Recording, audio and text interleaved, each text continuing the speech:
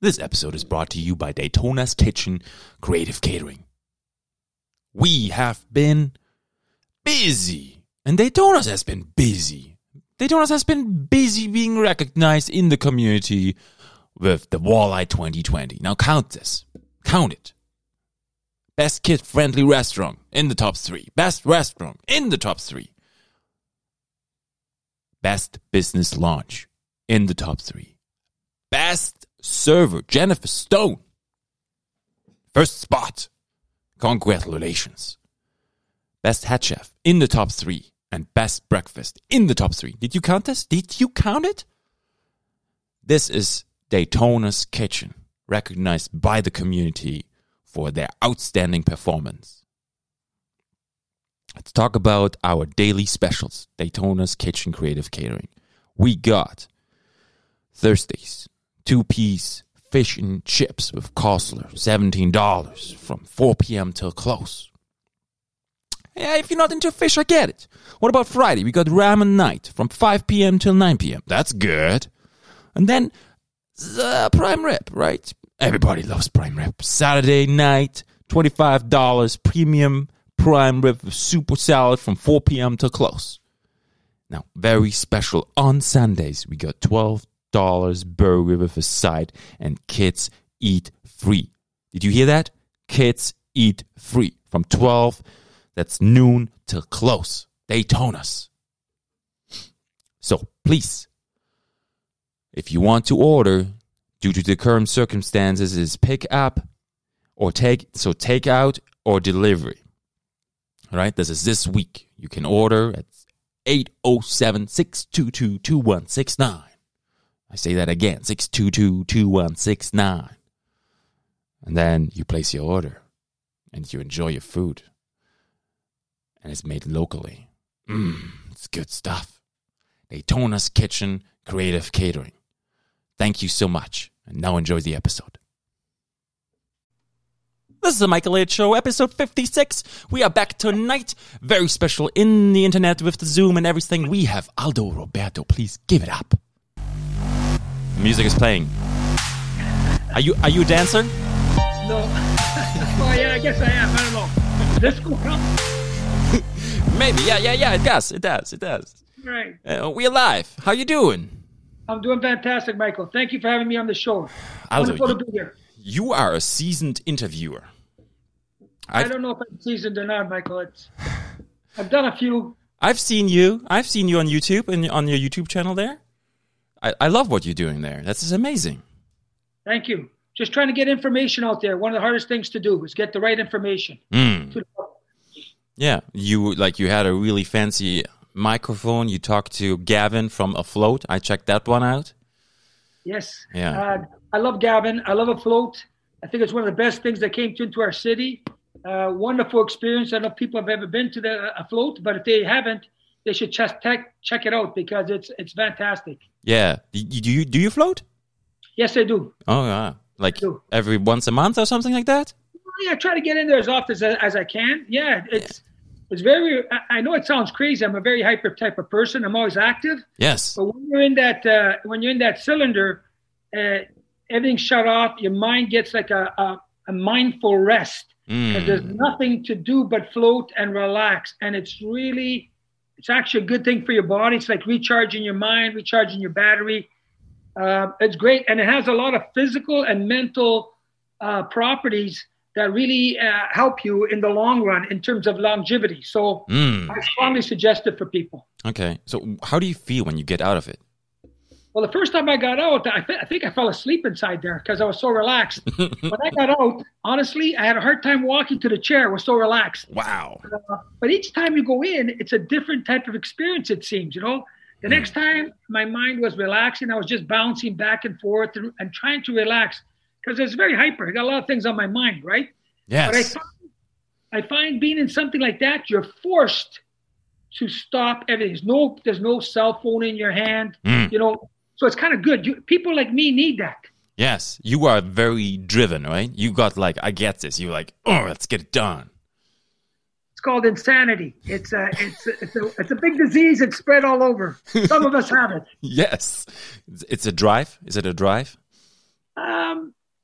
Born with it. You're born with it, eh? Yeah, It's that's a what I mean. philosophy. It's a way of life. You know, I guess being born in the 50s, you were raised a certain way in an immigrant family, you know, where you're taught you got to work. Mm. You work for everything you have. There's Yes. there's nothing's given. You know, you're grateful for everything you have. And, you know, I could go through the history of my parents coming from an immigrant country and being here and, you know, being raised in an area where everybody was an immigrant. We were all in the same boat sort of thing. It's true. Very few people could speak the language. I spoke English when I went to school. Yeah. So my first language was Italian for the first 5 years. Beautiful. So, you know, which is interesting now, but back then it was difficult, you know, when you're going through school. Yeah. It's something of, you know, most immigrants go through the same story. You know what I mean? Some a little harder than others, but most people that I know that come to this country are hardworking, dedicated to their families, work hard, and they're driven. They're driven to be successful or try to be successful. Yeah, it's like another life, another opportunity, and you give it all. Yeah. Yeah. And Michael, you know, one thing I got to say, it doesn't, you know, a lot of the immigrants that I grew up with, they weren't born rich. They weren't in rich areas. You know what they had? No. They had love. Oh, Love okay. from the family. They had support from their family. Passion. Passion. Yeah. Passion. That's the word. And the love they got from their families is what made them keep going, driven them. So that when they became adults, they did the same thing for their kids, or they do the same thing for their kids. They work for their kids, not necessarily for themselves. That philosophy is getting dwindled, or it's not around as much as it used to be. That's for sure. But you're right. It gets passed on. Yes. Yes. You learn through immersion, I guess. You learn through being around it, whether it's told to you or whether it's shown to you. Yes. You learn it. And you know what? If you do get slapped around a little bit for doing something wrong, you understand. You have a consequence to your action. Yes. You realize, okay, I know that, you know, my parents loved me. I know that they slapped me out when I did something wrong, and I'll tell you right now, I deserved it for sure, because I was one of those kids, right? I mean, yeah, I was a bad kid too. Oh boy, I kind of sensed that. I got that sense, that feeling, especially when I see that Thunder Bay flag in the back. I'm wondering, did he steal that? Or did he bring it? No. There's only one place you can get it in town. Mayor Hardware. Yeah, beautiful. Good shot. I got one there too. Yes. You know, it's like good place right on Algoma. It's beautiful area. I love it. I love that area. I actually, love that area. It's May Street, right? It's on Algoma. It's on Algoma. Yeah, May Street is on the side. Okay, yeah, my bad. Oh, you're in the Fort William one. Sorry, you're on Simpson then. No. I'm on Port Arthur side. So you're on Algoma Street. Yeah. I grew up in that neighborhood, so that's why I know that neighborhood very, very, very well. Very well. So born and raised in Thunder Bay? Yes, born, raised in Thunder Bay. Like I said, my parents were first generation immigrants. Yeah. I was born here, but my parents couldn't speak English, so obviously, they couldn't. And here's another funny thing that's interesting. Oh yeah. You know, people say to you got to read to your kids every night, right? Sure, I do. Well, no, that's good. But here's the funny part. All my friends who also had Italian parents that couldn't speak English, nobody got read to. Half of them became English teachers. So I don't know if that theory holds true or not. And the funny thing is, I love reading, even though no one read to me. Yes. You know what I mean? So it's kind of how you develop. That's you. Yeah. You do what you gotta do. Yeah, the teachers always say reading is really good before developing the brain. Yeah, everything's very good. If you're doing things, it's good for the brain. agree. Whether you're reading or doing something else, I guess, I mean, it's not going to hurt you, that's for sure. Yeah. You know what I mean? Yeah. But it's not the only thing, is what I'm trying to say, I guess. There's other things that will develop that brain, that mind, Like what? Activities, problem solving, playing games. And here's one thing that's good for you to sort of pass on, I guess.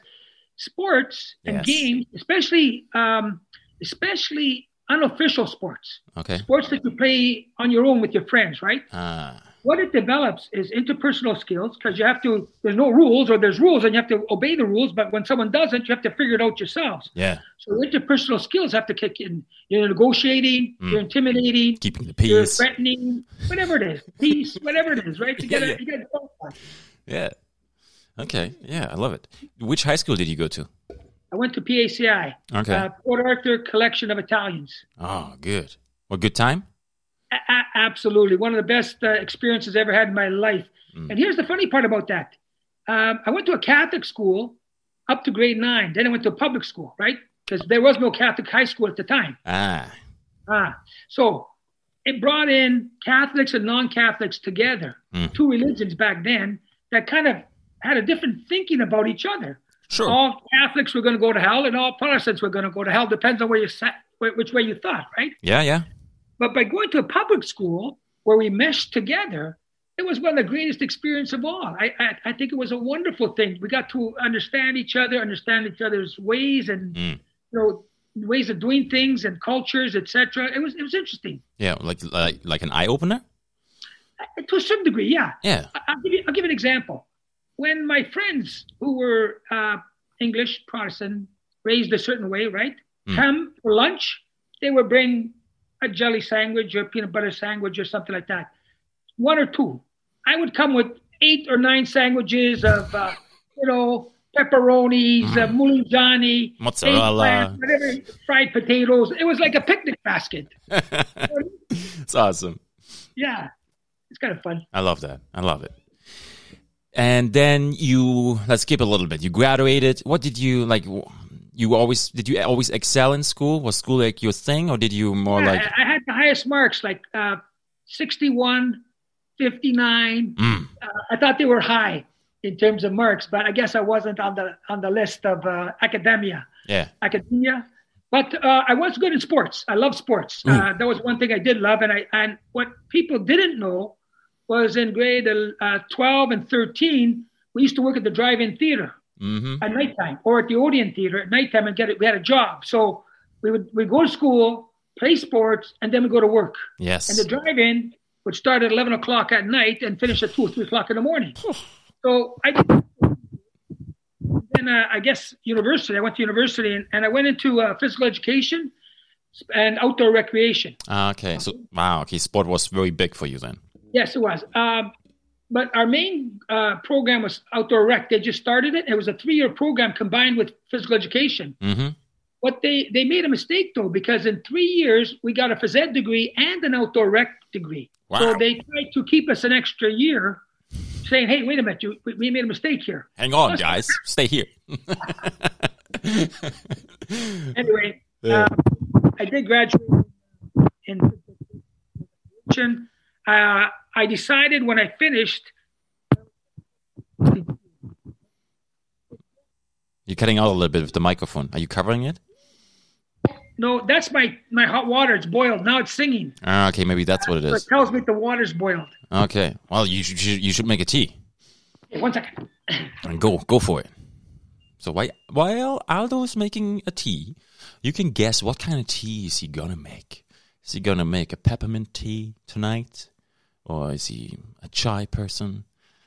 Or what about a blueberry tea? More like the fruity kind. Who will know and guess it correctly? All right, sorry. Okay. That's good. All right. What kind of tea do you make?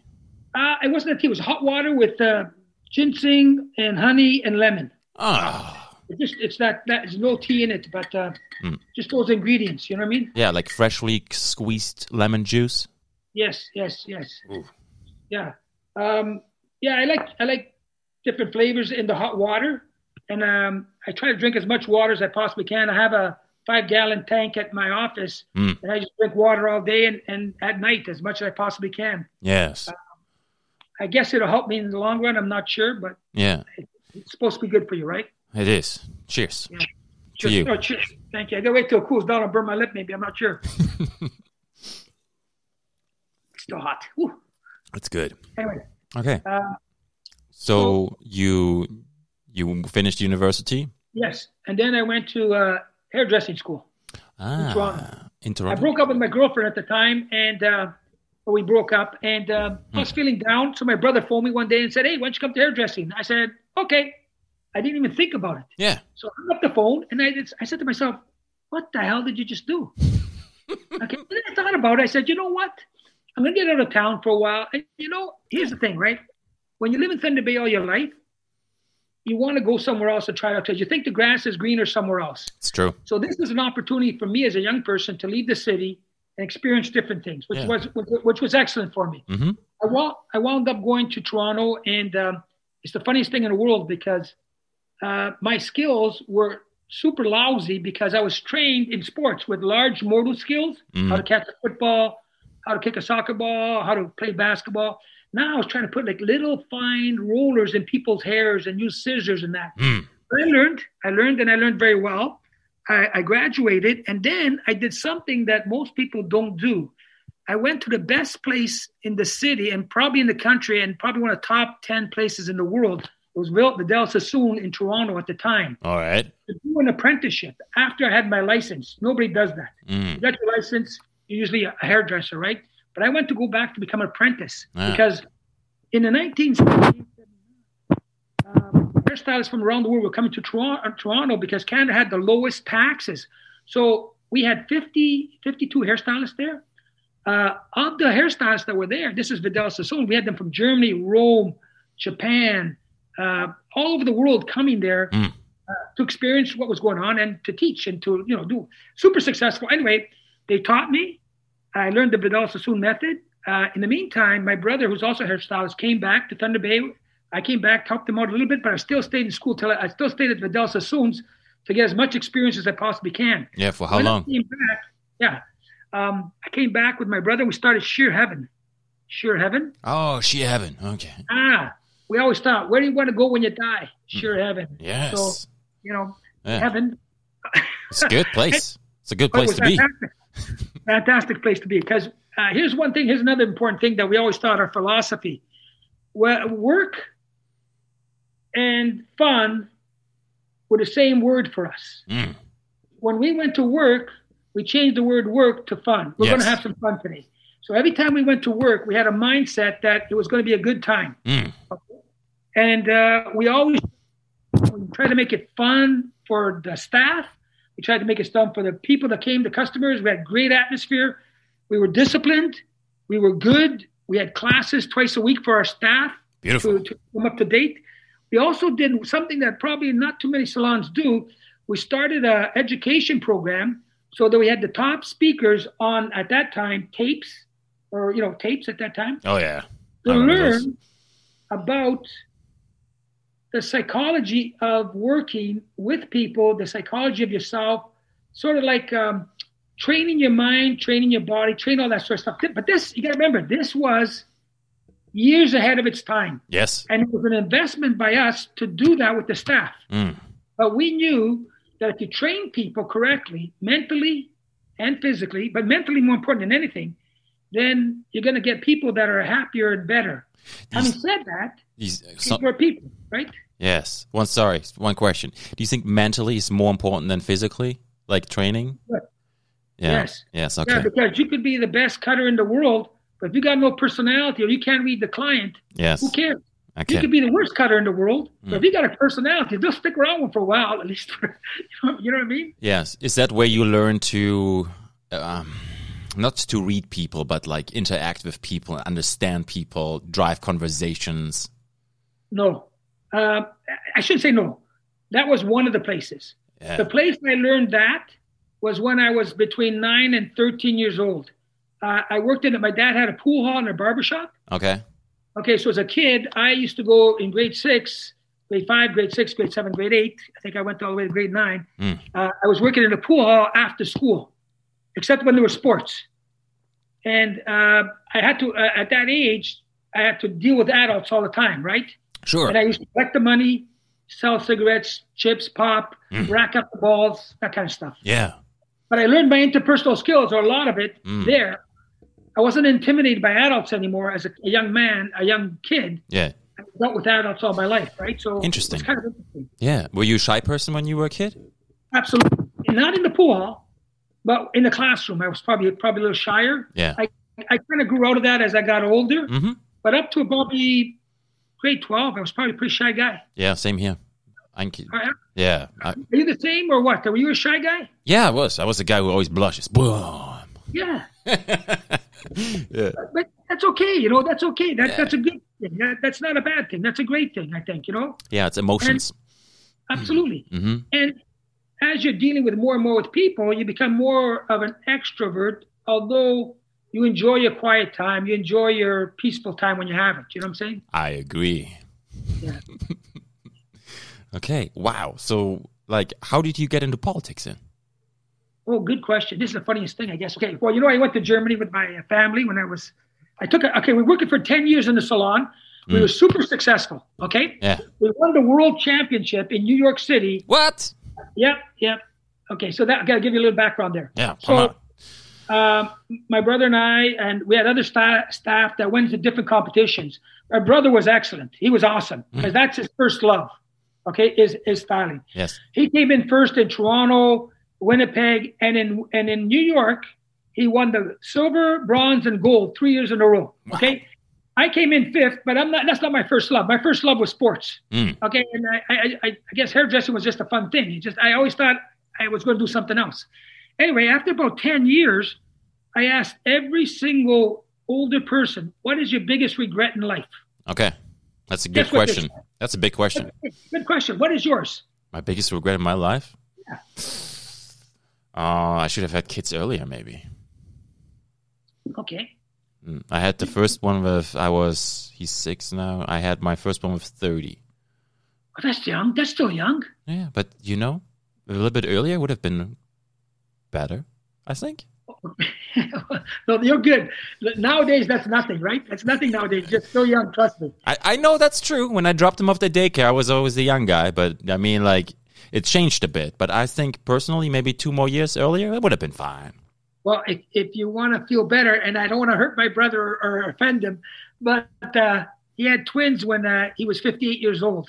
58? So, yeah. Wow. That's amazing. So, yeah, it is. So anyway, you're not looking at put yourself in that comparison. All of a sudden, you're a young man having kids, right? I guess you're right. But what do you think the biggest regret? Okay, so that for other people, what do you think the number one biggest regret is? How they spent their time. Close, very, very, very close. You're almost right on. So that question was answered pretty well 9 out of 10 times by the same answer.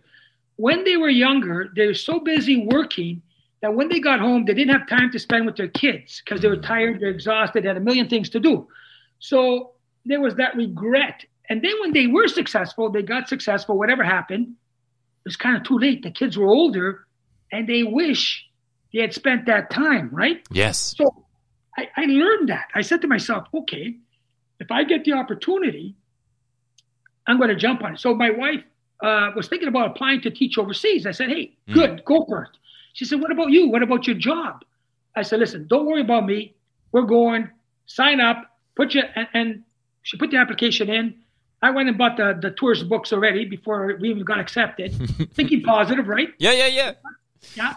Well, this is after 10 years of being in business, and we were at the top. Wow. But I said, you know what? I told my brother, I said, I'm leaving. He goes, are you crazy? I said, yes, I am. But I don't want to be regretting anything later on in life. My kids were 3 and 4 years old at the time, 3 and 4 and 5. Yeah. So I said, okay, let's go. And we went. It was probably the best decision I ever made in my life. That's good to hear. Ever. Because I spent those 2 years with my kids. I babysat the first year. I worked in the afternoons as a teacher.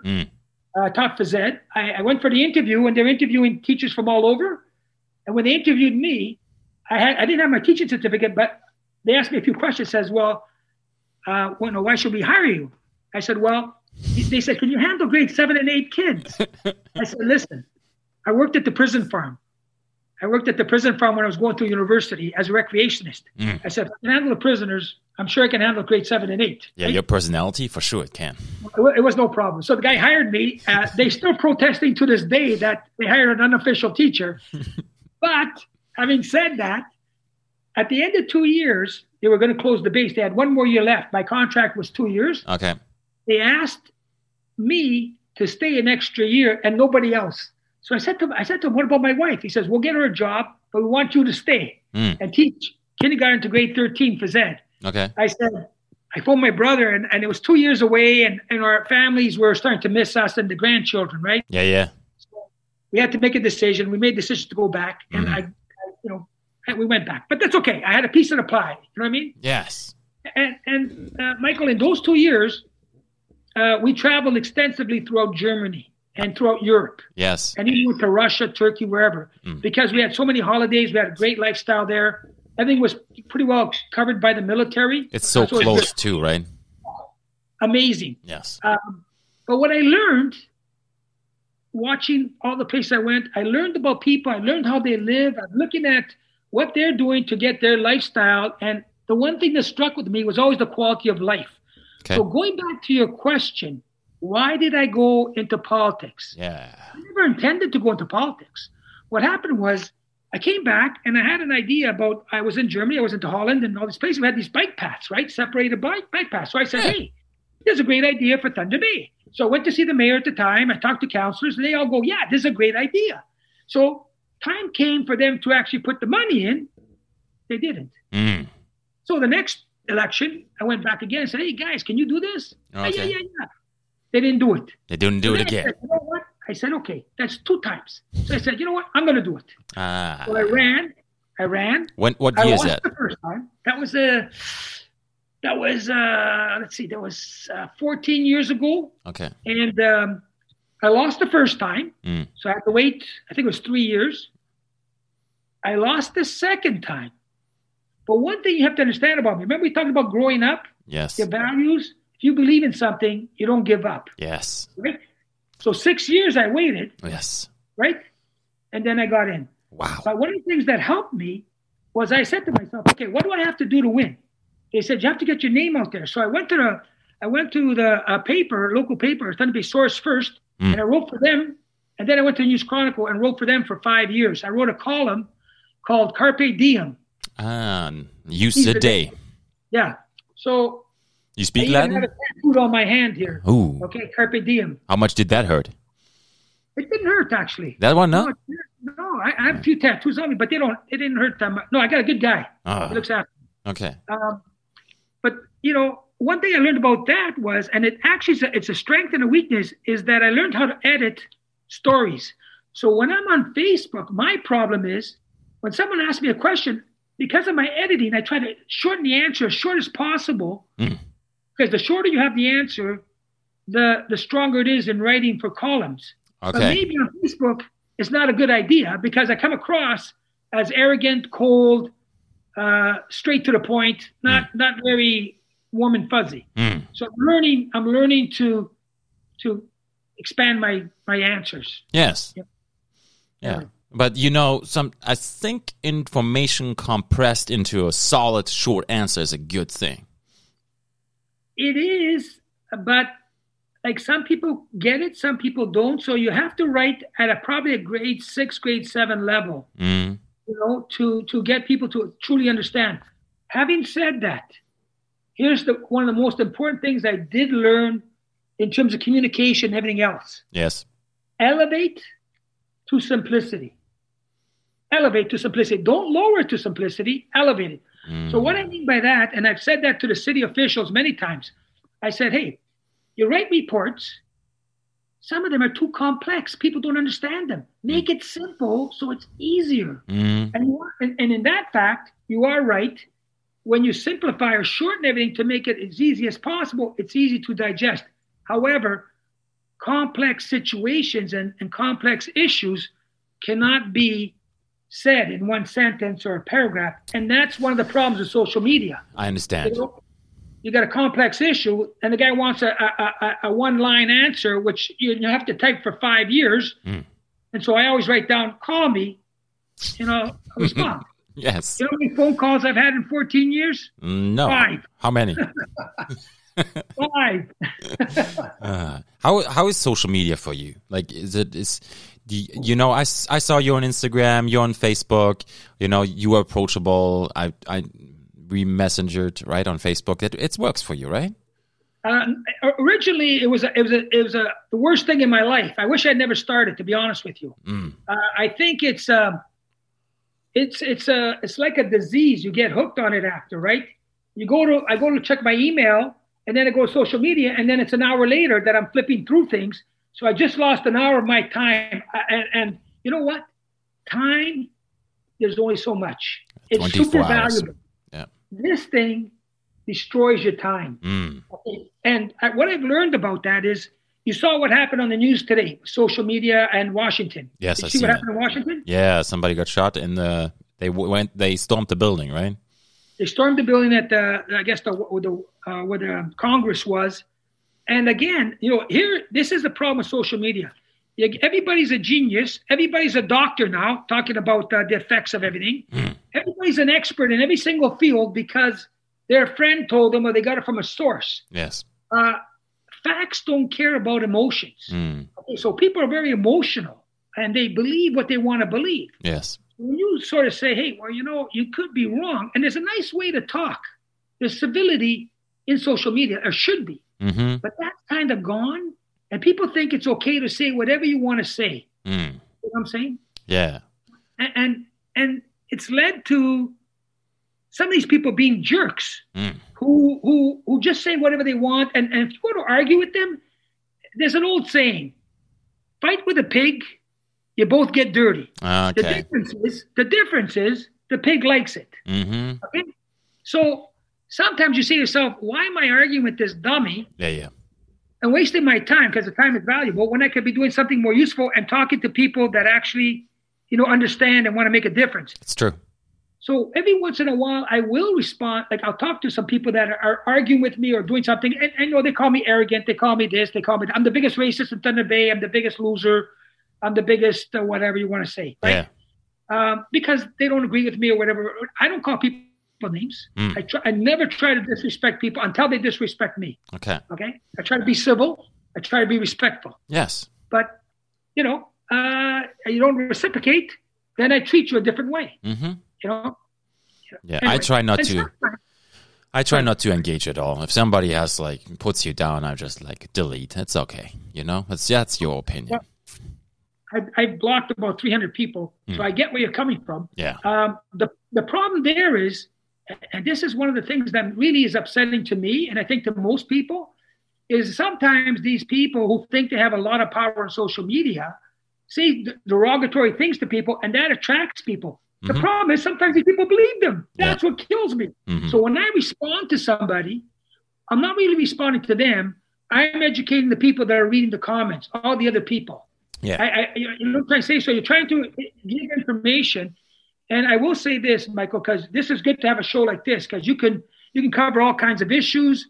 You can talk about, you have time to do it. We don't have a 10-minute clip on the news. Nope. Or 3-minute clip or 2-minute clip on the radio. It's true. Where how are you going to address a racist issue in 10 seconds? Oh, here, let's talk about racism. Okay, go ahead. What do you think? It's impossible. Come on.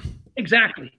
But someone could say, you're a racist, and in one line, you don't have to defend it. You don't have to say, they don't care. And then people believe that stuff. You know what I mean? It's out there. It's insane.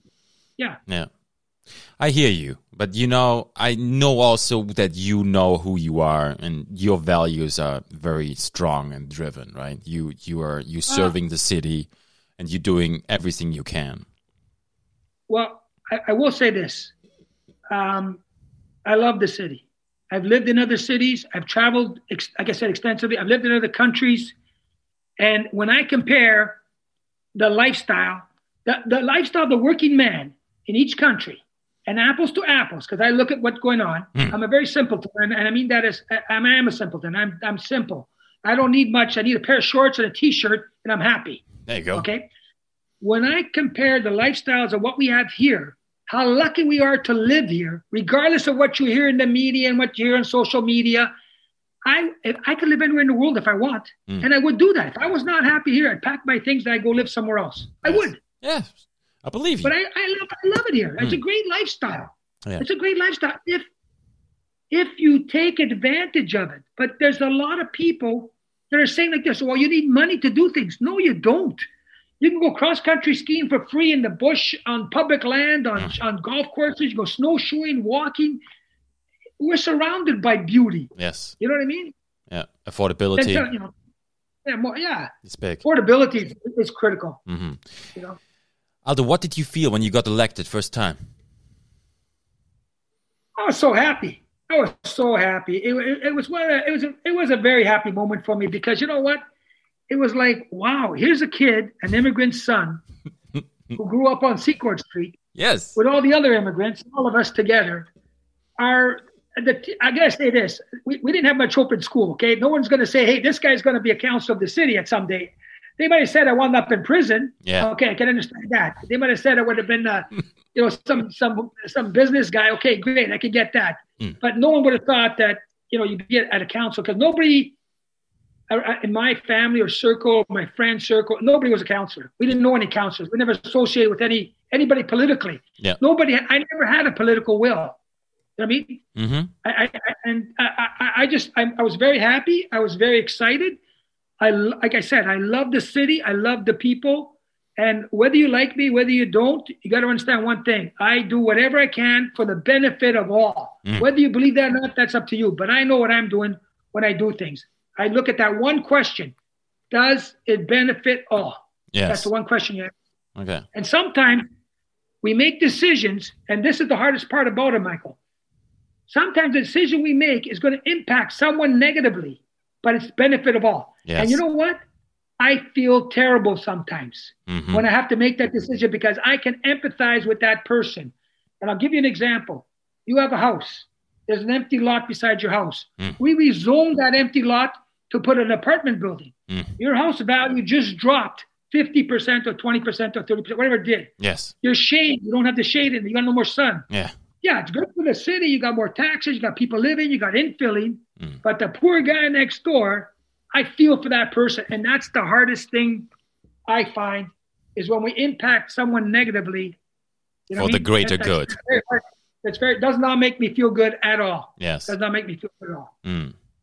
How do you handle that? Is that stress for you? Yeah, I gotta say it is. It hurts. Do you do like? It hurts me because I know that the person has a family. I know what it takes to.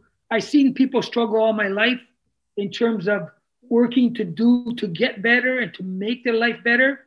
So when I see that has an impact on me. It has to have an impact on you. Yes. If not, I don't know if you're human. You know what I'm trying to say? You have to have emotions. Yes. When you deal with people, I think that's important. That's critical.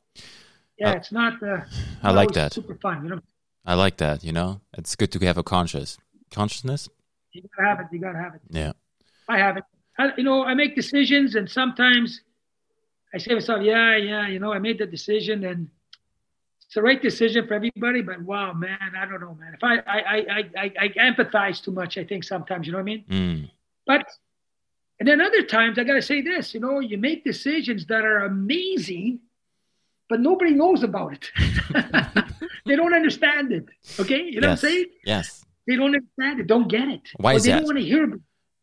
Sorry? Why is that? Why does it's us. It's communication. Okay. It's communication. Okay?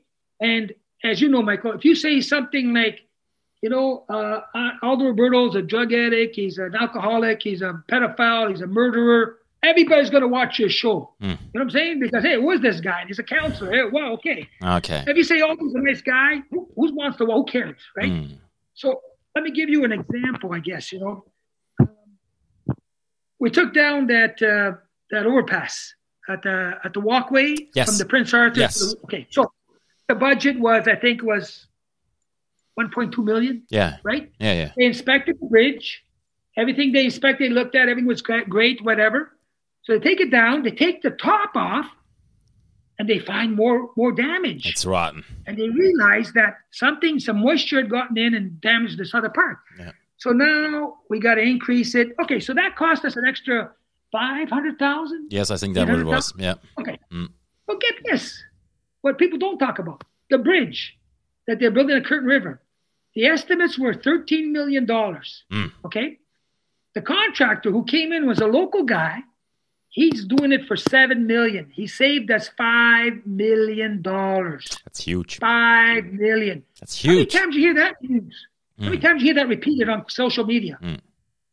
None. It's huge.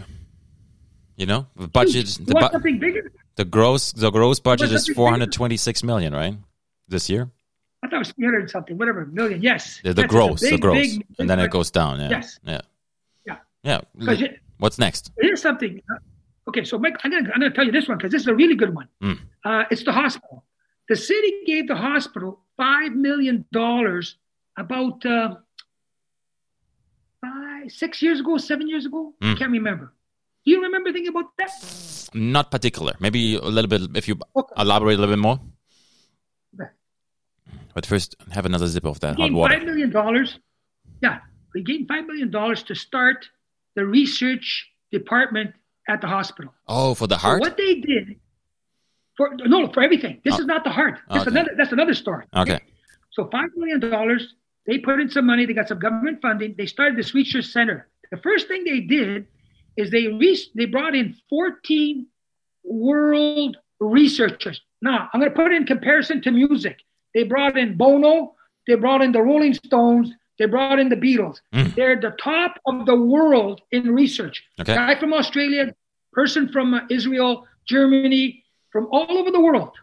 Their specialties range in cancer detection to cancer medicines to cancer delivery. Those 14 people established their own research in their own departments, right? Yeah.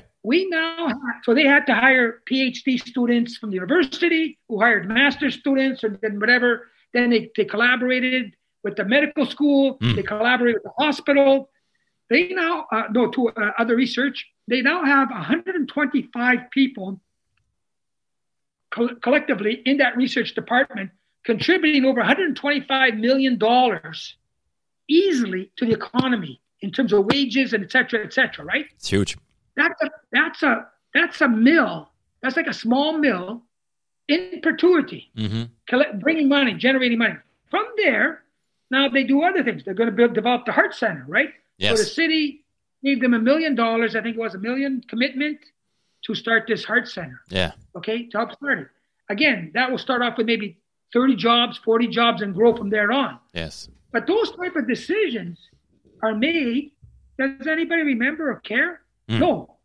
But if we fail to plow the snow fast enough, or if we fail to fix a light bulb or burnt out light somewhere, we look like a bunch of dummies. You know what I'm saying? So it's politics. I get it. It's politics, right? It's a different world. It's a different world, right? World. Yeah. Yeah. But you have a thick skin, right? They call me cement head, I think, sometimes. And I have a thick skin because the more it's a sporting thing. Remember how sports was so important? When you're in a game and you're playing with someone, when that person starts razzing you or bugging you, you got two things you're going to do. You're either going to be intimidated or you're going to be inspired. So the more you criticize me, the more going to inspire me to smash you or to crush you as much as possible if I can. Yes. I like to choke people if I could, but I can't. Understandable. Do you run? Do you bike? Do you walk? What do you do? Well, I played soccer, competitive soccer till I was 45. Oh. Okay. And then at 45, I quit. Then I went to play basketball, competitive basketball till I was about 58. Nice. Wow. Then I went to martial arts to about 60, till last year because I had to get a new hip. But when I was younger, I took a little boxing and a little karate when I was about 17, 18. Very nice. So, yeah. So sports is part of my life. I work out.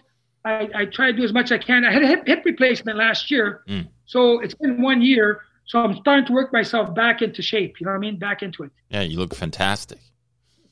Thank you. I'm going to be 65 in a couple of months. So that's good. I'm trying to take care of myself. Yeah, life is good.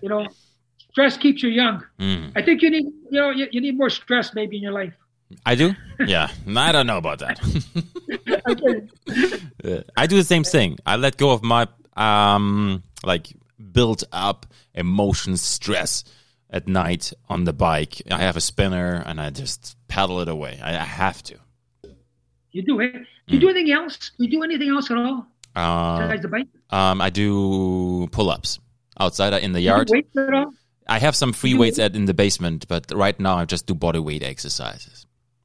Okay, so what I would recommend, if I could, to you, to be honest with you, join something. We have a tremendous martial arts community in the city. I'll tell you right now, we have some of the best coaches and best facilities. And I'll tell you, every single person in martial arts that I know and boxing teach values, teach friendship, teach you sports, but they teach you to be a good human. Yes. And to respect people. Yes. But also to take care of yourself. Yeah, and they're very good. So whether you're going to MMA, Salat, Krav Maga, boxing, fitness, whatever it is, the community in Thunder Bay is awesome in terms of something like that. So I would suggest, you're a young guy, you know, it's good to do that. Just to relieve the stress with other people sometimes is nice too, you know what I mean? Yeah. Choke somebody, right? Or you choke, or if you're hitting a heavy bag.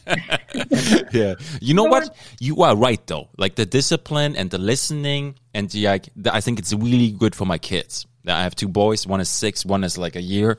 So once COVID is over, I think the older one will go.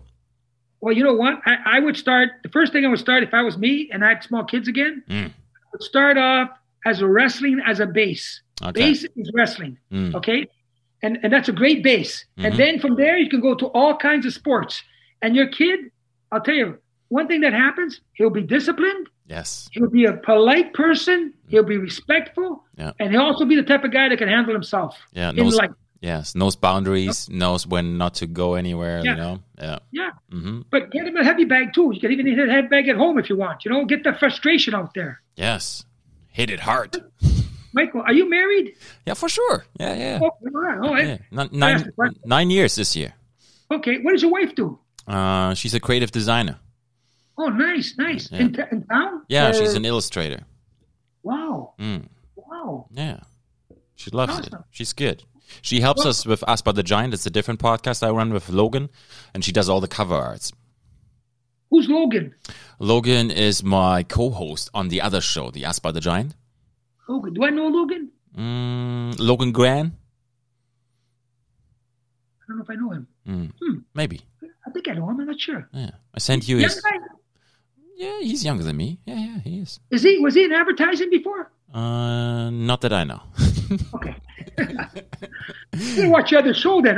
Maybe I haven't seen that show. Send me a link. Yeah, I will. You know lots of people, right? I do, yes. Sometimes I forget the names, you know. I can't remember all the names, right? And the faces, right? Yes, I get it. So, how was your Christmas gift from the city? The binder you got. How's that going? Well, you know, it's kind of funny, right?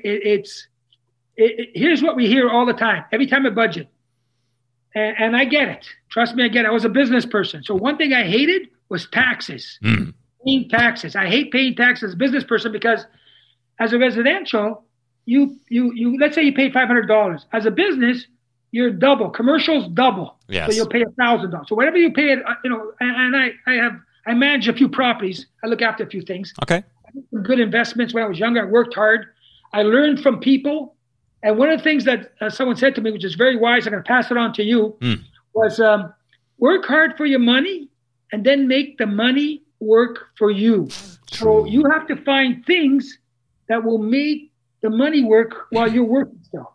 So I developed something called the monopoly theory.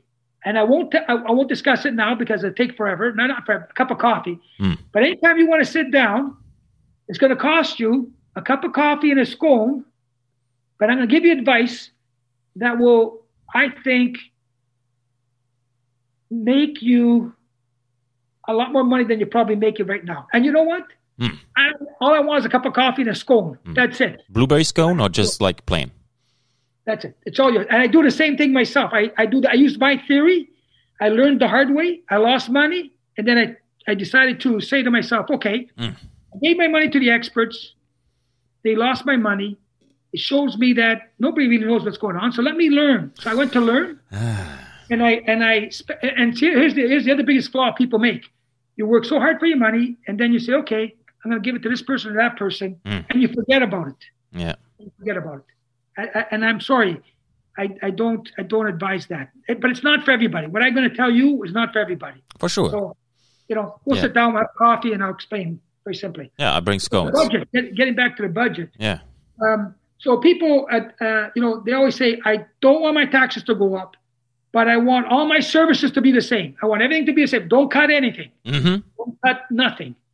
So, and this is where I'm different from my personal side to my counselor side. Okay. My personal side says, hey, don't raise the taxes. Don't do anything like that because you might hurt people. People can't afford it. My counselor side says, if you're not investing, if you're not growing, if you're not doing things for the city, for the future, you're going to kill the city. Yeah. You want to be a good politician? Do nothing. Don't make any decisions. No one's going to complain. But I'm not like this. This is not me. I've never been born like that. Okay. I'm not a politician anyway, because if I was, I'd be doing nothing. I'd be sitting back saying, you know what? Don't bring nothing forward. Don't have nothing controversial. Don't make statements, okay? Because you won't get criticized. Yeah. But I say, if I'm going to go down, I'll go down swinging. I'll go down on my terms and I'll make my mistakes, not somebody else. I'm not going to listen to somebody else and make their mistake. I'll make my own mistake. But I'm also going to do the research. I'm going to look at the facts. I'm going to look from all sides as much as I possibly can and then say, okay, I have to make a call. Yes. Right? Yeah. So I think people have to understand that. One of the big things about myself when I have a budget is I talk to people. I do the research. I say, okay, they want to cut some golf courses. Let me go talk to a couple of golfers. Let me go talk to people that work there. Let me talk to people in the area. Not to talk to just the generals. Let me talk to people who don't golf. Okay. And then I want to know, what's the impact? What is the impact? What is the cost for us to have this? But not just the money cost. What's the social cost? What's the health cost? What's the tourism cost? What's the quality of life cost? Yes. Because you have to weigh everything, not just the that's why accountants, they can tell you what's going on. Economists can tell you what happened, but they can't decide on what's going to happen in the future. Yes. And I think to myself, I'm going to make a decision. I'm going to make a decision that I believe will be in benefit for the city in the long run. Short term might be painful, but long term, and I don't think about myself. I think about either my kids, my grandchildren, the people coming up, and let's make a community for them. And I guess the question is, we're not a city. We are a regional center. What does a regional center have or have to do to become the regional center in the area for all of Northern Ontario? Okay. When you start thinking like that, you start saying, okay, how do we attract? Now remember. Yeah. How do we keep people here too? You have to keep them. Yeah. And how do you keep them? You don't keep them by having a nice road.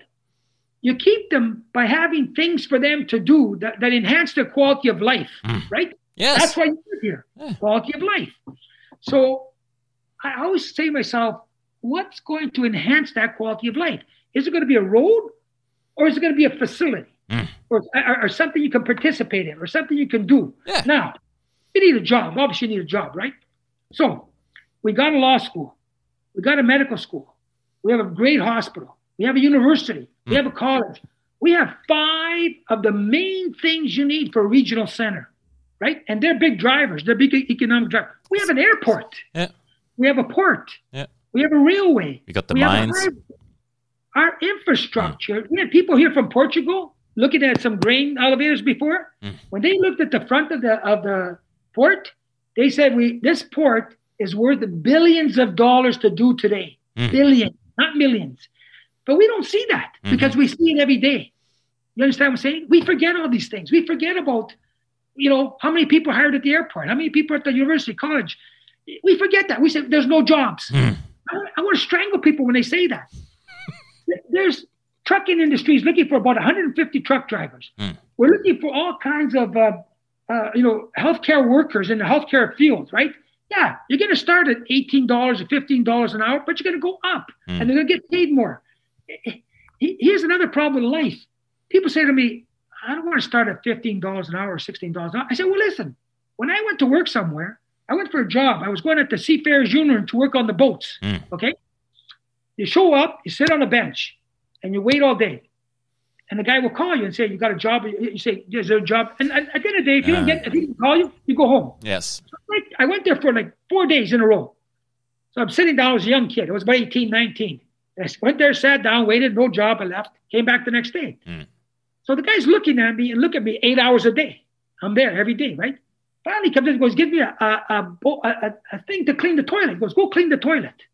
I want you to clean the toilet. I said, sure. I went to clean the toilet, came back. Next day, I got the job. Okay? What he was doing was saying, he was testing me, right? Yes. Am I here just, for the money, or am I here to be a worker? What are my skills? Well, my skills are obviously patience, stubbornness, persistence. Yeah. So, you look at success in life. I look at the main ingredients. And when you do an interview, here's a good tip for people. When you do an interview, when you go for an interview, what I look for are two things, mainly. The one word is yours, is persistence. Is this guy persistent? Have they been persistent in their life? I didn't type that, keep going. But more importantly, and you said it earlier, passion. Yeah. Passion. Nobody asks you about passion in interviews nowadays. No. Right? And it's kind of funny. Not on my show. I always ask about passion. I like that. That's because you have passion for the show, right? Yes, and it's true. Yes. It comes across. Listen, you're a good guy there. I can tell already because you got an aura. You know what I mean? You got an aura. You're good. You're good. We need more people like you. You care. You're kind.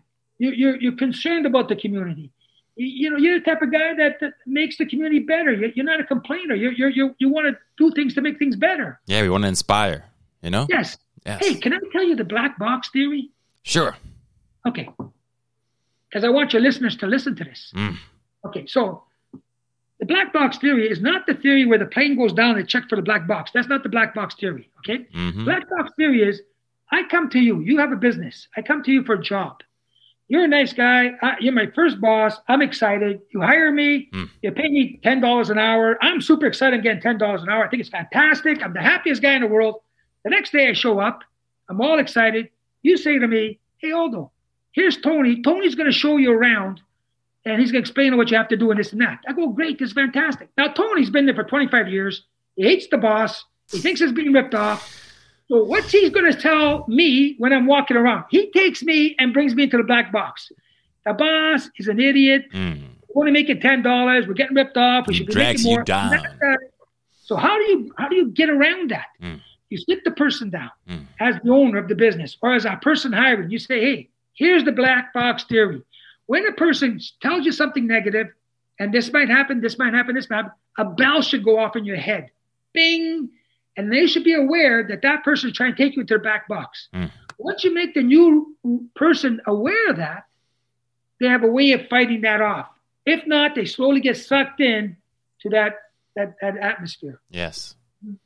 It's a little tip. No, it's true. It's true. It's like, you could say frequencies. It's just like it connects and then it just goes all the same. Yes. Yeah. Yes. Yeah. What do you think about the console right now? You've been in there now 2 years now. You are at large. 2 years. Lots of changes, lots of new people. It's going good. I love it. Even though we have differences of opinion, and sometimes we're split 7-6 on different issues. I'm going to say this: every single one of those counselors around that table cares about what's going on. Good. Okay, in their own way. Maybe they don't express as much. Some are quieter. The good thing about that is you have diversity around the table. Okay, diversity. So that's good. When you have diversity, you get different thoughts coming in from all areas, right? Yes. I think we have a good mayor, an excellent mayor. The guy, honestly, his experience at the provincial level helps us tremendously. And behind the scenes, you have to remember, when we go into meetings, we have our in-camera meeting, private meetings first before council, right? And when we have those meetings, we have discussions about big issues. Having that experience around the table is tremendous. Having young people is tremendous. Having women is tremendous. Having seniors is tremendous. Having middle-aged people is tremendous. Can we use more diversity? Absolutely. But you just don't give it to a person. You have to go out and earn it.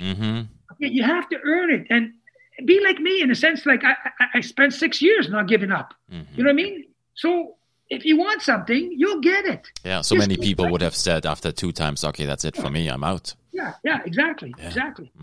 So, but the council's good. We make we think about things. Here's the sad part, or the part that really bothers us. Sometimes you get legal advice, right? You always get legal advice on certain issues.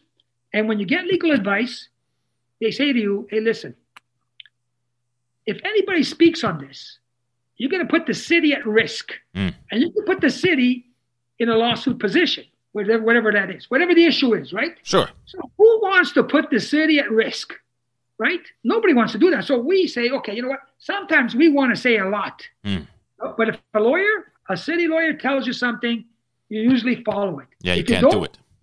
You're doing your own risk. You're risking a lot, and you're risking the city. And I don't mind risking my own skin, but I don't want to risk the city.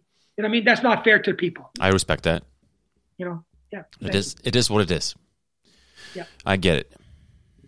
So what's the big tickets on the budget this year? Well, as you know, we got COVID, obviously, then we got the COVID issue, right? Obviously, the big COVID issue and the impact of COVID. So administration was tasked with bringing our budget in at 2%, no more than 2%. Okay. It was going to be probably higher, right? But COVID costs and what's happened with COVID has certainly impacted our revenue and the way we operate on things, right? Yeah. And the way construction things are happening. And you know yourself, I don't know if you know or not, but I just went to buy wood, okay? And one piece cost me $8 for a piece of wood, which was normally $4. Another piece, which was normally probably $2, cost me $4, right? I've heard it, yeah. Materials have gone through the roof. Yeah. Right? Yeah. So it's a bad time to be building anything in a sense, right? It's true. However, the cost of COVID though is covered from like on provincial and federal, right? Yes. Provincial and federal have given us money. Yeah. The first time, right? They gave us like $8 million, I think it was. Okay. Which was fantastic. And God bless them, whoever you are, Trudeau and Mr. What's his name? Doug Ford. Doug Ford. Yeah. Too good. You know what I'm going to tell you? A lot of people criticize both of them. But I got to say, handling an epidemic like that, where there's a lot of information that we don't really get, that's not given to us because they get it from behind the scenes. Yeah. And they have to make calls. And, you can criticize all you want, but, they're trying to do the best they can for us. Whether you're conservative, whether you're liberal, I respect both of them for the way they handled it. Yes. And, yeah, they're going to make mistakes. But overall, I think that, they're doing a good job. And the fact that they came out with these programs to help businesses, to help individuals, I know it's going to cost us in the long run. But if they didn't do that, we'd be in a disaster. This would be a disaster. Yeah, people would have lost everything. We would have lost, and people would have been, there's been riots in the streets. You know what I mean? Yes. So God bless them. But I will say this, Michael, you asked about the budget.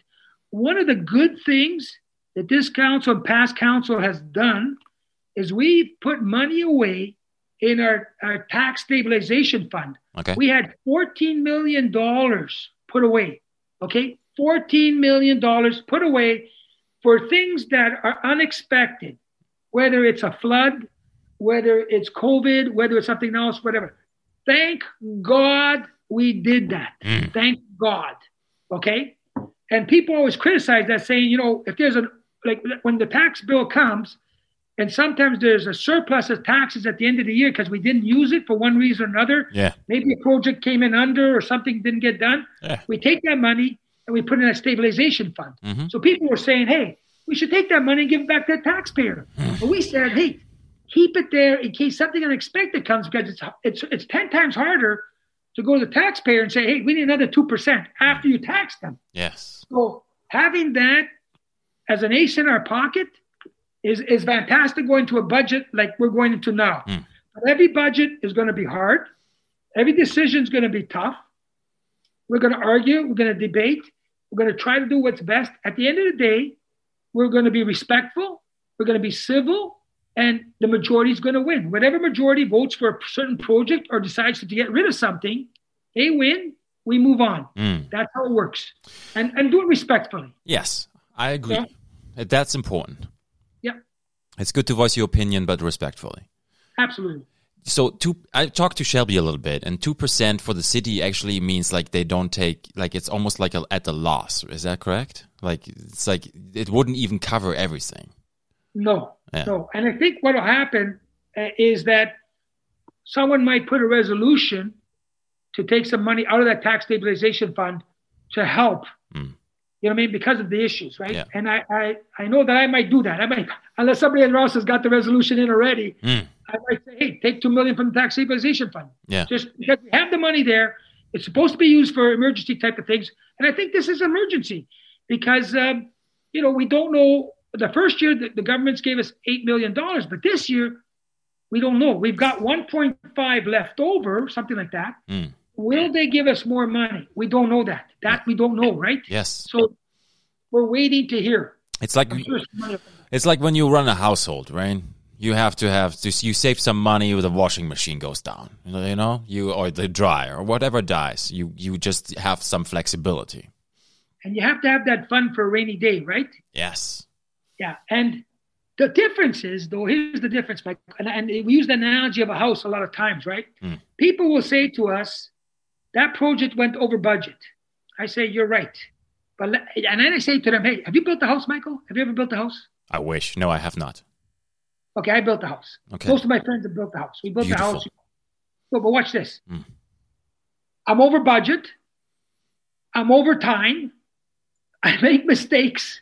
Things happen. Yes. Okay. And every single one of my friends is in the same position. They say, I'm going to build a house for this much money. You spend more money than you think, okay? You think it's going to be finished in 3 months, it takes you 6 months. Yes. Okay. So the city is no different sometimes. Like everyone tells me, well, the private sector could do it for better, cheaper, faster. Yes, in some things it can. But in majority of things, private sector is just like the public sector in some cases. They're not perfect. They make mistakes. You just don't know either. Exactly. Yeah, you don't. Ask me about consultants. Yeah. You want me to ask you about consultants? Yes. Okay. How do you feel about consultants, Aldo? Thank you very much. That's a good question. Consultants. I break the word down to con and insult. Consult. Okay, those are 2 words. Here's the funny about consultants, because we're getting blasted by the public. Why are we using so many consultants, right? Yes. Well, years ago, we didn't use consultants. We used administration, and we used internally people to make decisions, right? Guess what happened? The public said, why are you listening to those guys? You're paying them. Why? Get somebody who knows what's going on. Go get an expert, right? So we go get a consultant. You get a consultant, they say, why are you getting a consultant? Use the guy inside house. He's an expert. In this day and age, and here's what's happening, like, as you know, as most of us know, insurance companies, liability has now gone off the deep end in terms of sanity. Okay, they've gone insane. Okay, they want coverage above and beyond. When you build something now, especially if you're a city, make sure you got this. What if somebody eats the light bulb? Make sure it's covered with this. Like Okay. The liabilities is through the roof. So as a city, what would normally cost $100,000 cost you $300,000. Wow. 3 times, because you're trying to. But a private individual could say, you know what? Yeah, I could do it for less. Yeah, because you got no liability. You're not going to have 2,000 people going through your house every day or through whatever. Yeah. The other thing we have is that we're in Ontario. We have strong unions in Ontario. We have higher costs, it seems, in Ontario. So as people compare us for buildings in Edmonton or Calgary, or where they don't have unions, or they have different ways of doing things, different materials, costs. Yes. So we're not comparing apples to oranges, right? Like it's frustrating sometimes.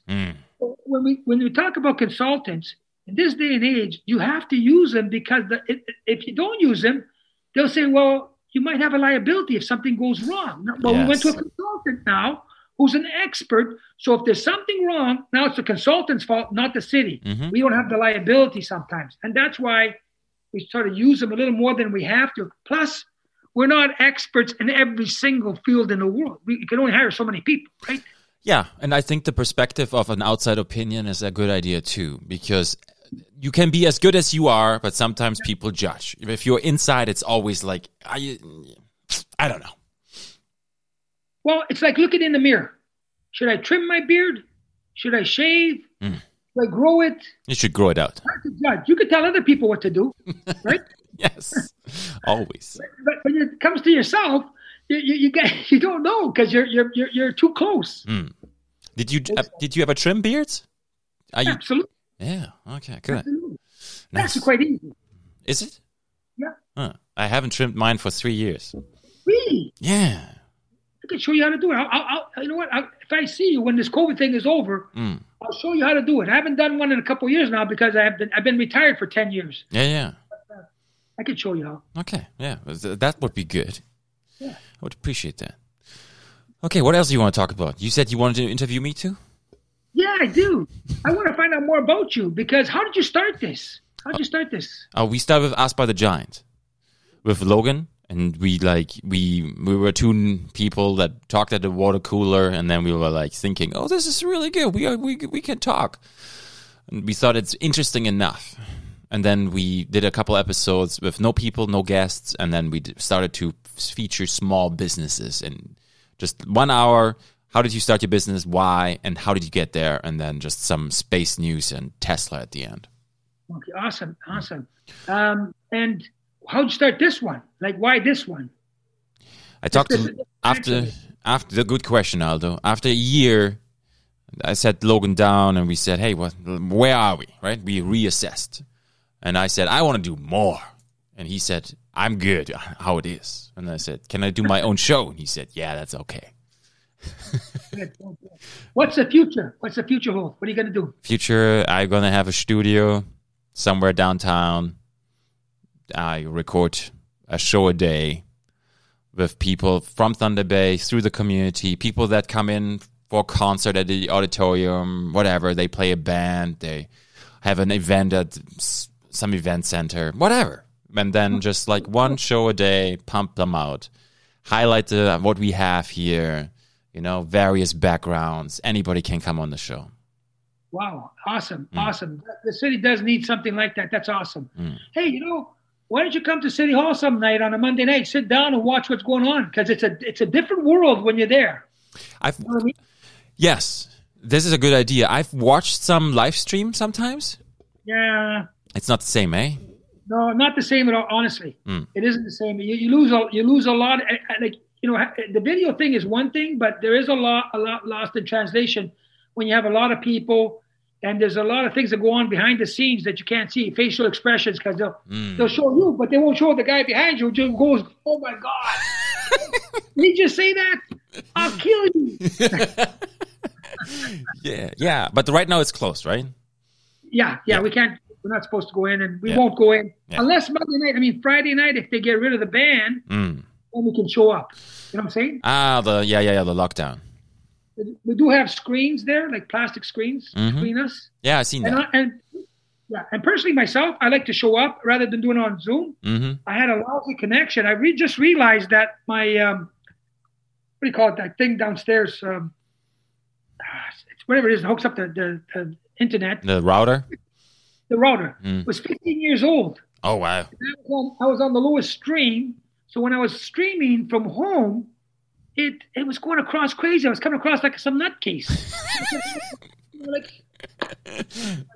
That's funny. Yeah, well. Yeah, things you don't know and you learn. Yeah, for sure. Hey, you travel a lot. I'm sorry? You travel a lot. Travel? I used to. More like since I've been here, I've been sticking around because I like it. I've been to Kenya, been to Mexico. In Europe, there's no distance, right? So, like, we went to Amsterdam, we went to Cannes, but just not Kenya. Tell me about Kenya. Kenya, because I was in Africa before, and I want to go to Kenya and Tanzania. Yeah, Kilimanjaro. Like, I saw it from the airplane. Unbelievable. Like, what a landscape. But we landed in Mombasa, and I think I explained it a little bit before. So, life-changing event, really. Like, what you see. And I was like 16. And, we drove. Oh, wow. Yeah, we drove through the downtown, to where we stayed. And it's just like, what a With a bunch of guys? Were you with a bunch of people or Just family. Yeah. family? Eh? Okay, cool. Cool, nice. Yeah. It was like a last minute trip, you know? Wow, Yeah. awesome. Yeah. I was just in South Africa, Zimbabwe, Ooh. and what's the other place I went to? Botswana. Ooh. Okay, on a safari, a couple of safaris there. About 2 years ago, last year, I can't even remember now. But in Botswana, they have a reserve that has probably a game reserve, whenever it's a wild, probably has 100 and something thousand elephants. Wow. It was crazy. It was like, like in some of the countries, you couldn't see it's hard to see an elephant. They'd be in the bush or off the road, right? Yeah, yeah. Botswana, you turn a corner and there's an elephant. thousands of them. It's crazy. It's Yeah. How did you feel meeting an elephant? honestly, they are so big and strong. It's unbelievable. And you're in a car, like not a car, but like one of those cruisers, right? With different levels, and you park, and the elephant looks at you and comes towards you. Someone would come towards you, and stop a few feet away from you. But when you're driving, sometimes they come out of the bush and they just miss it. Yeah. And I'm going, holy Jesus. Like, yeah, it's scary because this is the wild. This is not you got nothing between you and the elephant, and the driver, he's pretty calm. I mean, these guys are professionals. They're fantastic. But even they run into situations which are unexpected sometimes. If an elephant just for some reason charges out of the bush and you happen to be on the road, goodbye truck, or boom, That's it. Yeah. Yeah. We saw a couple of lions fighting each other, and chasing one lion and trying to kill it. And Yeah. it was an experience. And that's why I want to go back. I want to go to Kenya and Tanzania now to go see what they have to offer. You know what I mean? Yeah. It's a beautiful country, but I feel like I would want to help so much. Well, it's again where the quality of life. We are here and we're complaining about something and there's we have such a good life here. I can get into it. I can get into a lot of stuff about poverty, addictions, racism, crime.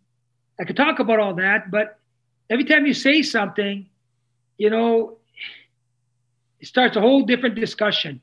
There's so many wonderful people and organizations out there helping people, and then you'll get people that say the city's doing nothing or nobody's doing nothing, nobody's helping these people. And then the reality is there are hundreds, if not thousands, of good people out there helping people, but they don't know about it. That's the only difference. They don't know about it. Or people have a tendency to believe whatever someone says to them sometimes. But you have to understand, sometimes people have mental illness, people are addicted or have drug addictions or alcohol addictions. Sometimes they'll say whatever they want to say to get advantage or to get more help or to get whatever. But the reality sometimes does not match what they're saying. So when you listen to a story, you got to listen to all sides. I hear people, I hear all kinds of stories, and I say to myself all the time, okay, what's the other side? What is the whole story? That's the whole story. Yeah, that's a good perspective. Yeah, and if you're at the hospital, you hear these stories about what happens at the hospital. Well, the hospital can't say anything due to privacy. You're the police. You can't say nothing due to privacy. But I'll tell you one thing. Those privacy laws weren't there and they could speak, there'd be a whole different world and a whole different discussion and a whole different viewpoint. Yeah. Where do you see Thunder Bay in 5-10 years? 5 or 10 years. I think this city is going to be one of the highlights in Canada. And I think people are going to laugh when I say that. They might, but I see it from a different perspective. I think that we have so many people coming here from other countries, from other cities, and they love it. I go and walk on the waterfront, okay? Anytime I see a person from India or from another country, I approach them. I go, hey, how you doing? My first question, how do you like it here? They love it. Yes. They love it. They think it's the best, fantastic place. And these are people, I said, what about the crime? Did you know this is the murder capital of Canada? They go, I didn't know that. I said, how many people do you think got killed? They go, 500, 1,000. The crime capital of Canada. What? I mean, 500, 1,000, 200, 300. I go 8. They start laughing.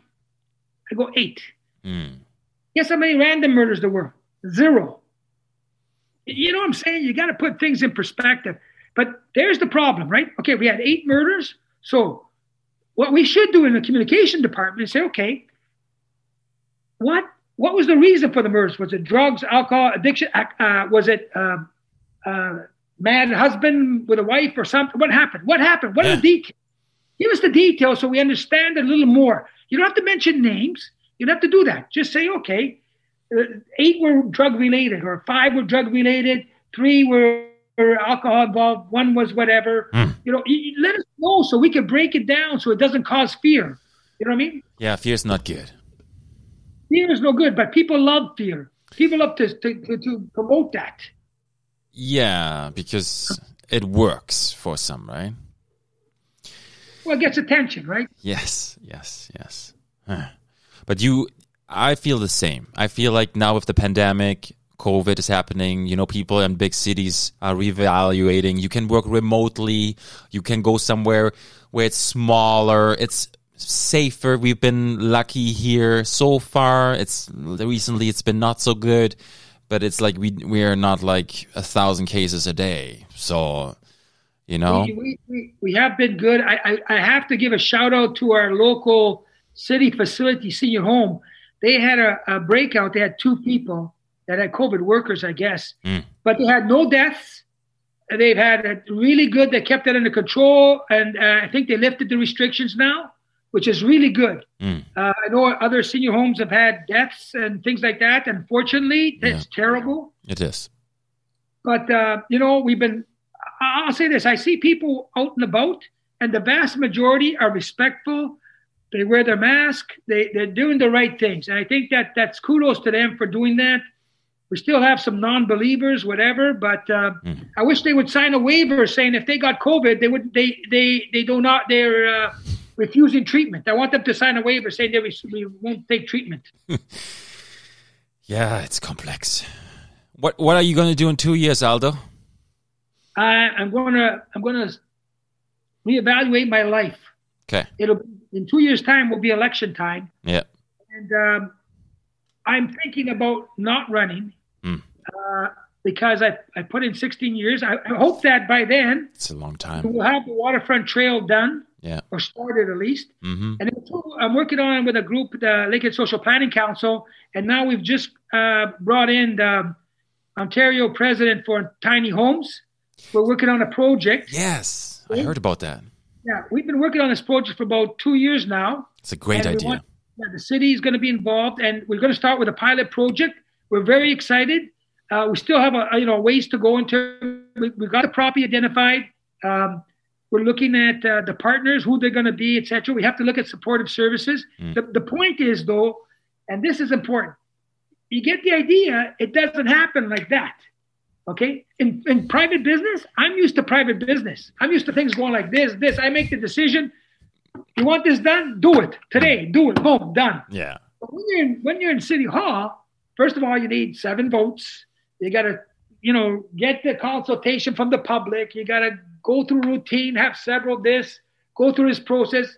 And by the time you do that, then you have to apply for grants, fill out the application, show the research, do your studies, whatever, and then you can do it. So it's not a blasted out there, right? But there's so many wonderful things that are happening. And I say I'm very optimistic about the future because I think like this thing about murder capital, I think in 5 years' time, it's going to go down, down, down. Our addiction rates, I think, are going to go down, down, down. Racism in our city is going down, down, down. If you think about it, we had the inquest for the kids. 7 kids died in 2012. Yeah. We had the inquest, I think it's 2012.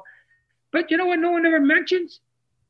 The last 8 years, no kid has died in the river. Nobody has been in the river. Nobody. Yeah, I don't know about that. Nobody died in the river. Okay. Yeah.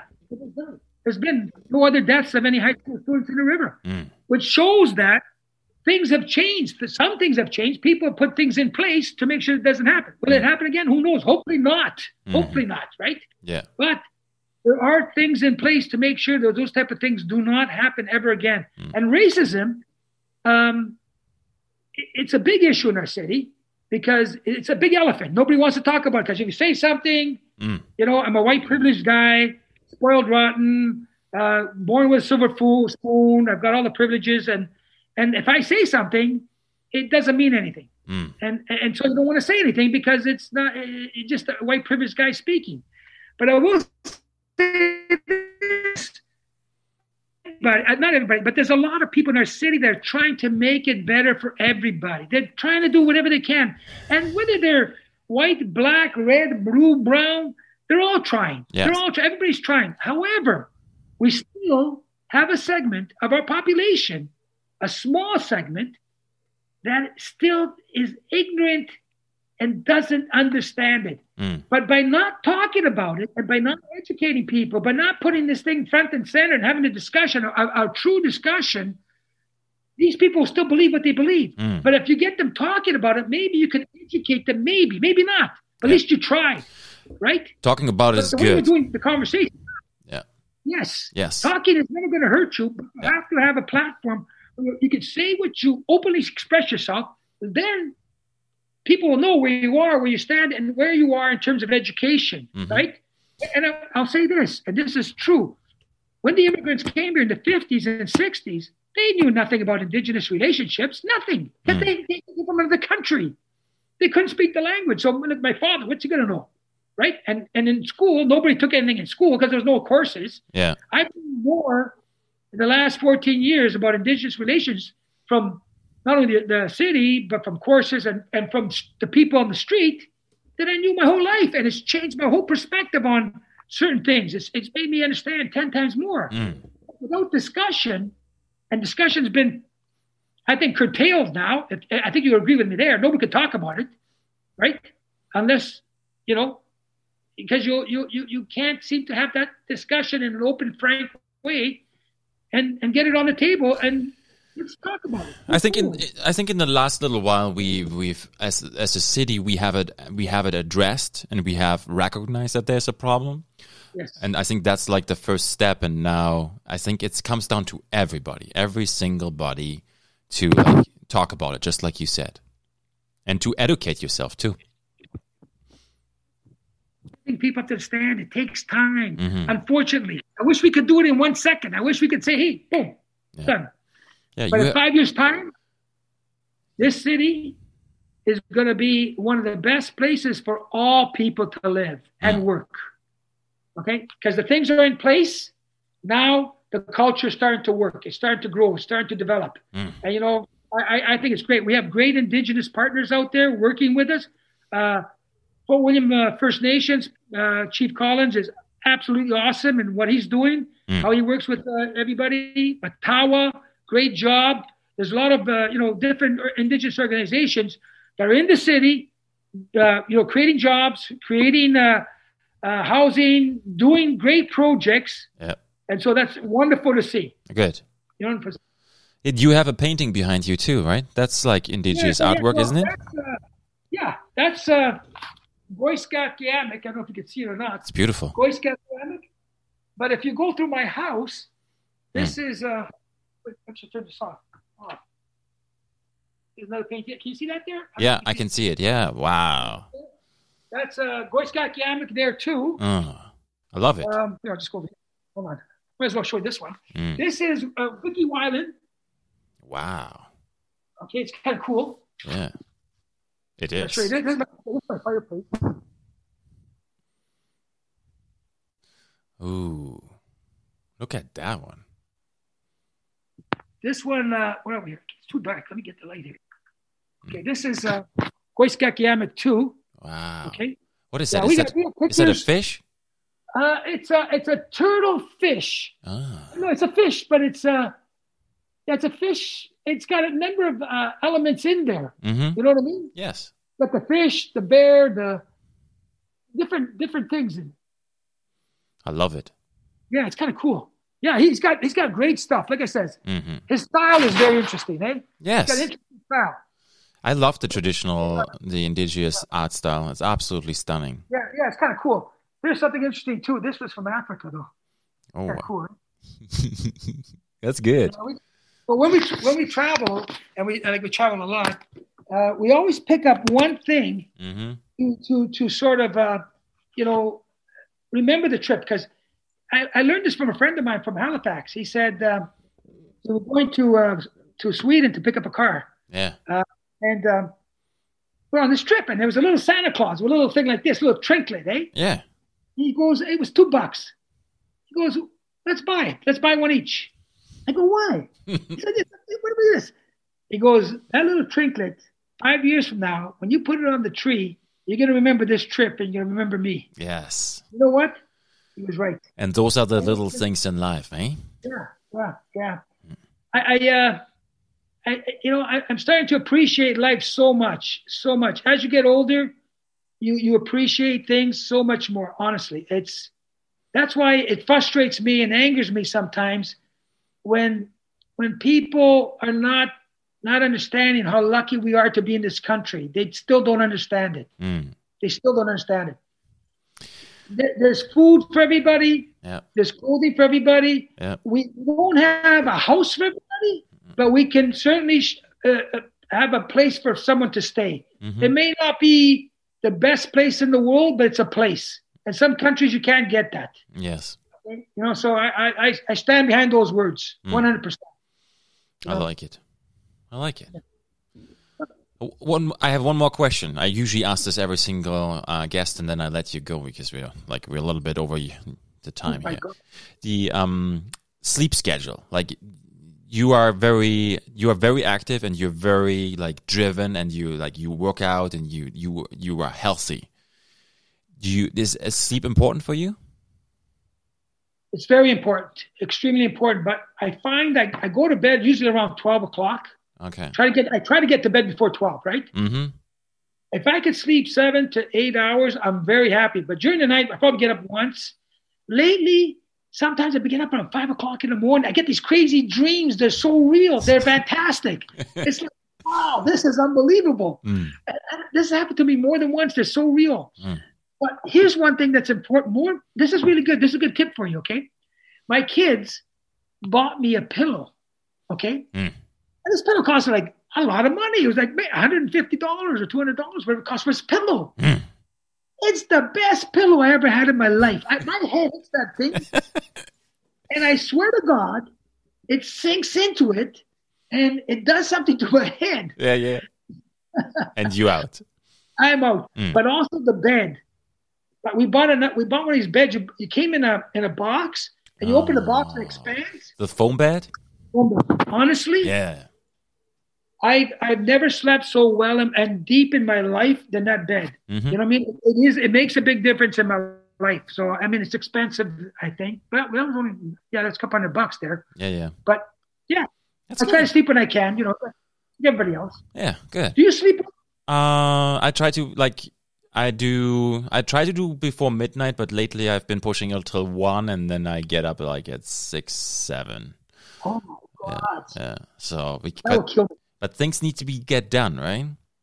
Yeah, well. I can get away with it because I exercise a lot. So the body has a little bit more energy, maybe. I don't know. When I get tired, one eye is really small and one eye is bigger. And I was then I know, I got to take a break.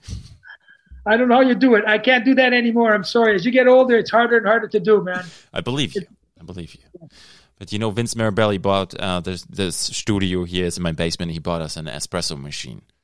Really? Yeah, he did. He donated it to the show. He said, "This is it. Here you go." And he didn't tell me what it is. He just sent it to me. He says, "This is for your guests and your show."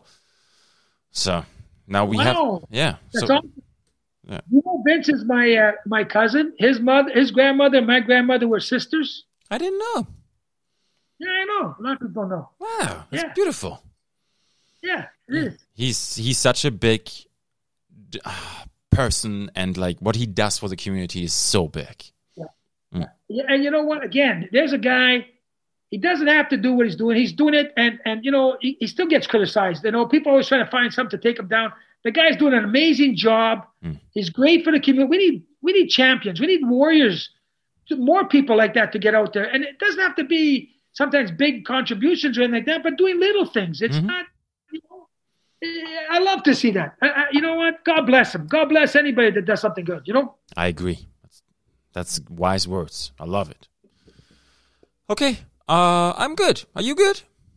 I'm good. You know what? This was very nice. Thank you very much for having me. Okay, Aldo. I really appreciate getting to know you a little bit, seeing how you got where you are now, and I appreciate you are serving the city and you evaluating for the greater cause, and you driving this community to greatness, and you see what we can do. Yeah, I'm trying. You know what? And to be fair, I do make mistakes. I'm human, but you know what? If you don't make mistakes, that means you're not moving forward. You know what I mean? Yes. That means you're doing nothing. Yes. Yeah. I agree again. Yeah. Okay, Aldo, I wish you a wonderful night, and I'm going to cut off the recording. Okay. Thank you very much, Michael. Enjoy and have a great year, okay? I will. All the best. And talk to you again soon. Okay, bye-bye. Okay. Take care. Bye-bye.